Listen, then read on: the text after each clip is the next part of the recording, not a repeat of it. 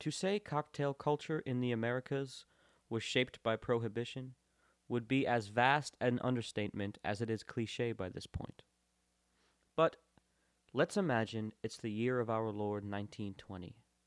You just returned home from a foreign place where people spoke in funny accents and otherworldly dialects. There were strange teas and foods you've never tasted, and something else, a sound you've never heard, a horrible, guttural, bombinating, mechanical roar. Then the screams. Your feet were soaked through and mud covered your face and blood. Blood on your hands. Blood screams. What language is that? The stench, more blood, and you don't know which one of your comrades now lying lifeless in the muddy trench beside you it belongs to. You hear the order given in French. Look to your commanding officer who affirms, and charge en masse through a deluge of gunfire. How can they be shooting so fast? These guns. These guns are like machines. You're snapped back into lucidity by a morose man pulling a cart of brewing tools down the street. Hey, watch it, kid. Sorry, sir. You're back in your native land. You made it out the other side of the atrocities. You're safe. But sometimes the pounding heart and shaky hand need to be quelled. Other people don't understand. They try, but they weren't there. They didn't see, smell, taste the blood. You finally arrive at what you think is the place. Those teetotaling bastards, you think. You did what you did with your head held high for them, and this is what they resort you to? A man can fight, kill even for his country, but can't have a drink? But how bad could it be? After all, you heard Hemingway and Fitzgerald fancy this establishment, if you can call it that. Well, here it is. The back door alley off Bedford Street. You knock and the door cracks. Is this Chumley's? Hey, buddy. Speak easy around here. Capiche?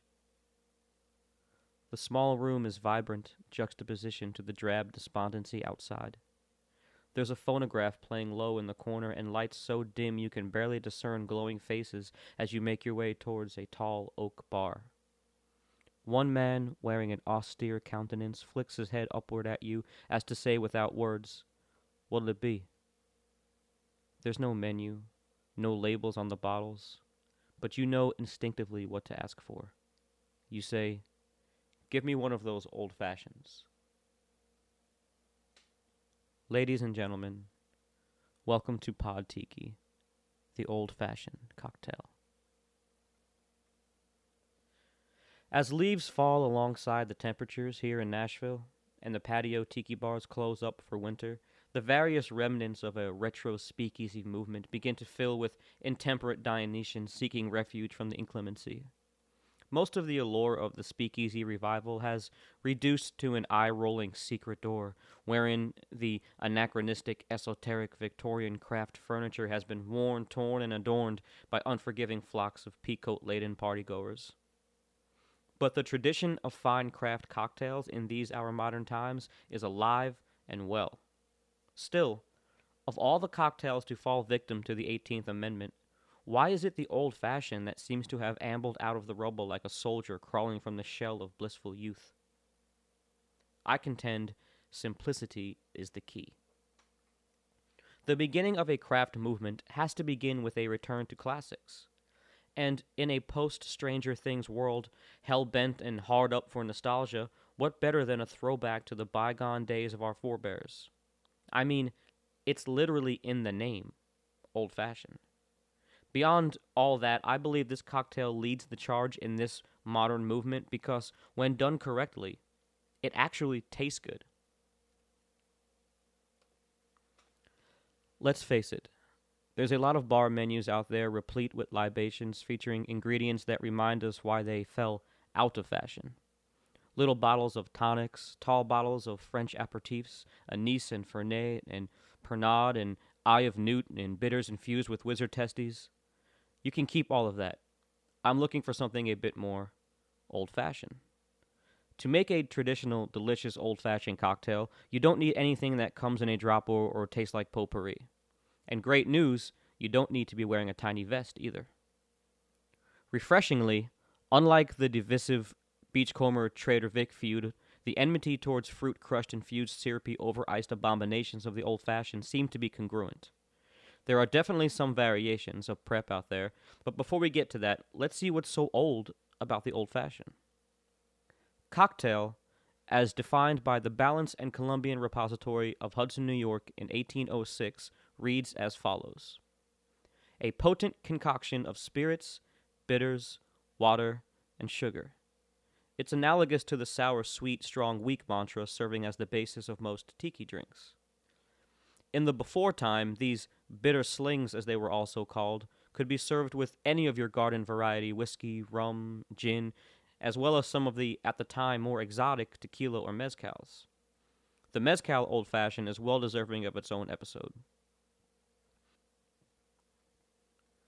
Bourbon seems to have entered the picture around 1800, when the recipe of splashing bitters atop a sugar cube, adding a few small pieces of ice, and finishing with a generous pour of American whiskey was known as the whiskey cocktail. This was the basis from which all early American cocktails would blossom, and therefore eventually became known as that old-fashioned cocktail. It took all the way till 1895 for a proper recipe we may recognize to be published. Dissolve a small lump of sugar with a little water in a glass. Add 2 dashes Angostura bitters, 1 small piece of ice, 1 piece lemon peel, and 1 jigger of whiskey.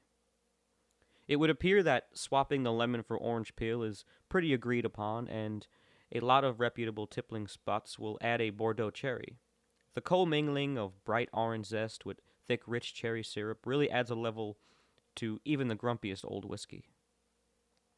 The old-fashioned was featured heavily as the favorite cocktail of John Hamm's character in the immensely popular AMC television program Mad Men. Can we blame that show for the speakeasy boom of the mid-2010s? Or perhaps the revival of pre-prohibition cocktails was simply the next step in cultural cocktailia evolution? An answer to the sugary neon red bull poison nectar of the douche we all tried to pass off as cocktails in the 90s. Thank heaven for hipsters reaching into the flavored Smirnoff abyss and pulling us out of the darkness. On that note, let's make a drink. It should go without saying by now, if you've read or listened to any other episodes of Pod Tiki, that no recipe is ever completely agreed upon. But I've distilled the old-fashioned down to 2 widely popular variants, mixing in a glass or mixing in a beaker. Let's start with the beaker, as it's probably what you've seen in your local watering holes. The standard docket is to put a scoop of ice into a beaker, add 2 drops of Angostura bitters, a 1/4 ounce of simple syrup, and 2 ounces of your favorite whiskey. Stir with a bar spoon rapidly till the beaker frosts over, then strain into a cocktail glass. Rocks glass, actually. Peel off a piece of orange zest, twist it over the glass to release the essential oils, rub it around the rim of the glass, and drop it in. Add 2 to 3 pieces of ice, spoon out 1 Bordeaux cherry, and plop that sucker in there too. It's okay to get a little of the red syrup from the cherry jar in there, but not too much. And that's that. The second method is more traditional. In your rocks glass, place 1 cube of sugar. Soak that thing with 2 to 3 dashes of Angostura bitters and muddle that into a paste. Add your orange peel and give that a few pushes with the muddler to release those sweet, sweet essential oil flavors and get it to play real nice with that sugar bitters paste. Add your 2 to 3 ice cubes and pour whiskey over the top. Stir in the glass till sugar is dissolved. We're only trying to dissolve the sugar, not melt the ice. The old-fashioned is designed to mellow out throughout the course of the drink. We want it to start out full-flavored and become more nuanced as the ice melts naturally. Add your Bordeaux cherry and serve. I've seen some bartenders use orange bitters in the paste and even add a bar spoon of soda water to help dissolve the cube into a paste. Some folks leave the cherry out, some muddle the orange, and some just twist it over the glass. Honestly, both methods of prep I've found to yield similar results, but despite how fun it is using a bar spoon in a beaker, my penchant towards traditional makes in-the-glass mixing my preferred method. Of course, these are all trifling bickers compared to the real star of this cocktail, the whiskey. Keeping in mind that rum is my forte, I do reside in Nashville, therefore dwelling among the pervasive ardor of unapologetic over-whiskification. Tennessee and Kentucky are total homers for the boozy grain. I'll go over what I found in my research. Recipes will hold varying nomenclature regarding whiskey and rye. It's an all bourbon and shine is whiskey, but not all whiskey is bourbon or shine scenario. Unlike the rums we've discussed, which have virtually nil in regards to regulation, whiskey in the Americas is highly governed.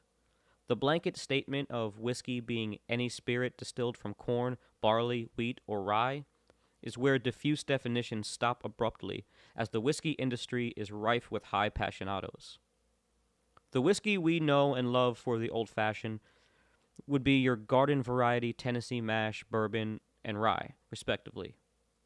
We begin with a bubbling bog-like vat of grain, water, and yeast called mash.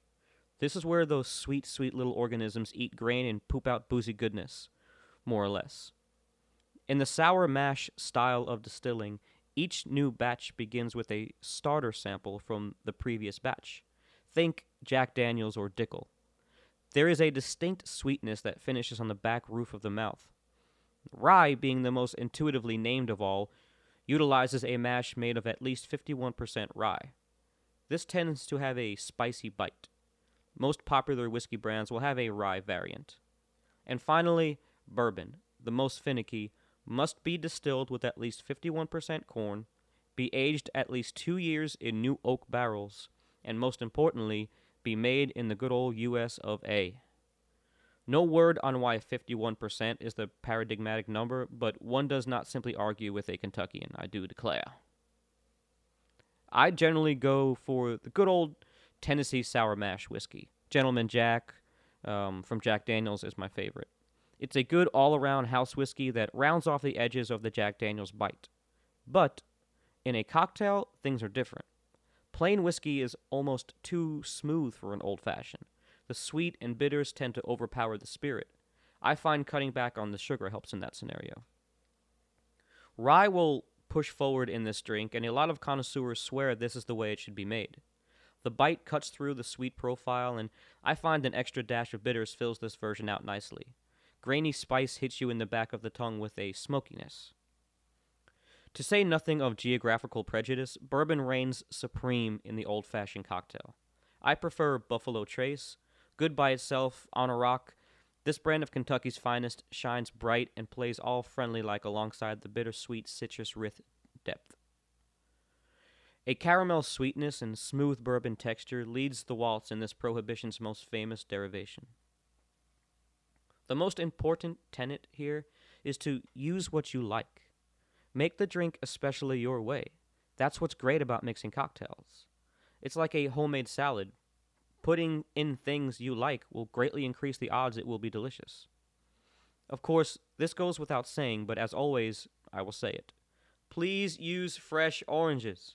Navels are the best for color presentation, but some of the Florida or Mexican oranges from your local Spanish market are just as flavorful and cheaper. So here's my personal recipe. In a rocks glass, 2 bar spoons of raw sugarcane or a half ounce of simple syrup, 2 dashes Angostura bitters, 1 thick piece of orange rind, bend or twist it over the glass to express the oils, wipe it around the rim, and drop it in. Muddle all of that together, add 2 ounces of Buffalo Trace bourbon, 1 cube of ice, stir that up, and lastly, drop in 1 Bordeaux cherry along with a little syrup from the jar. Don't stir, let that syrup just kind of disperse naturally throughout the drink. And there you have it, folks, the old-fashioned cocktail. You don't need to be Ernest Hemingway or John Hamm to imbibe. You can enjoy this old-fashioned in a vintage high-back paisley print chair in a speakeasy, or an Adirondack on the patio, or even sitting at your writing desk typing up an article about the very drink you're listening to. Just saying. It's also the perfect accompaniment for almost any cigar pairing. It won't blow out your taste buds for dinner or dessert. Make it with rum or brandy or whatever spirit suits your fancy.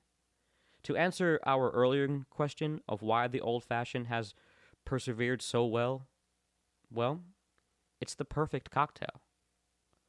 Prohibition has been repealed, but the world remains a crazy place, teeming with extremely interesting people. So have yourself an old fashioned and talk to some of them. Most of all, enjoy life. You deserve it. Thank you for listening to Pod Tiki. We'll see you next time.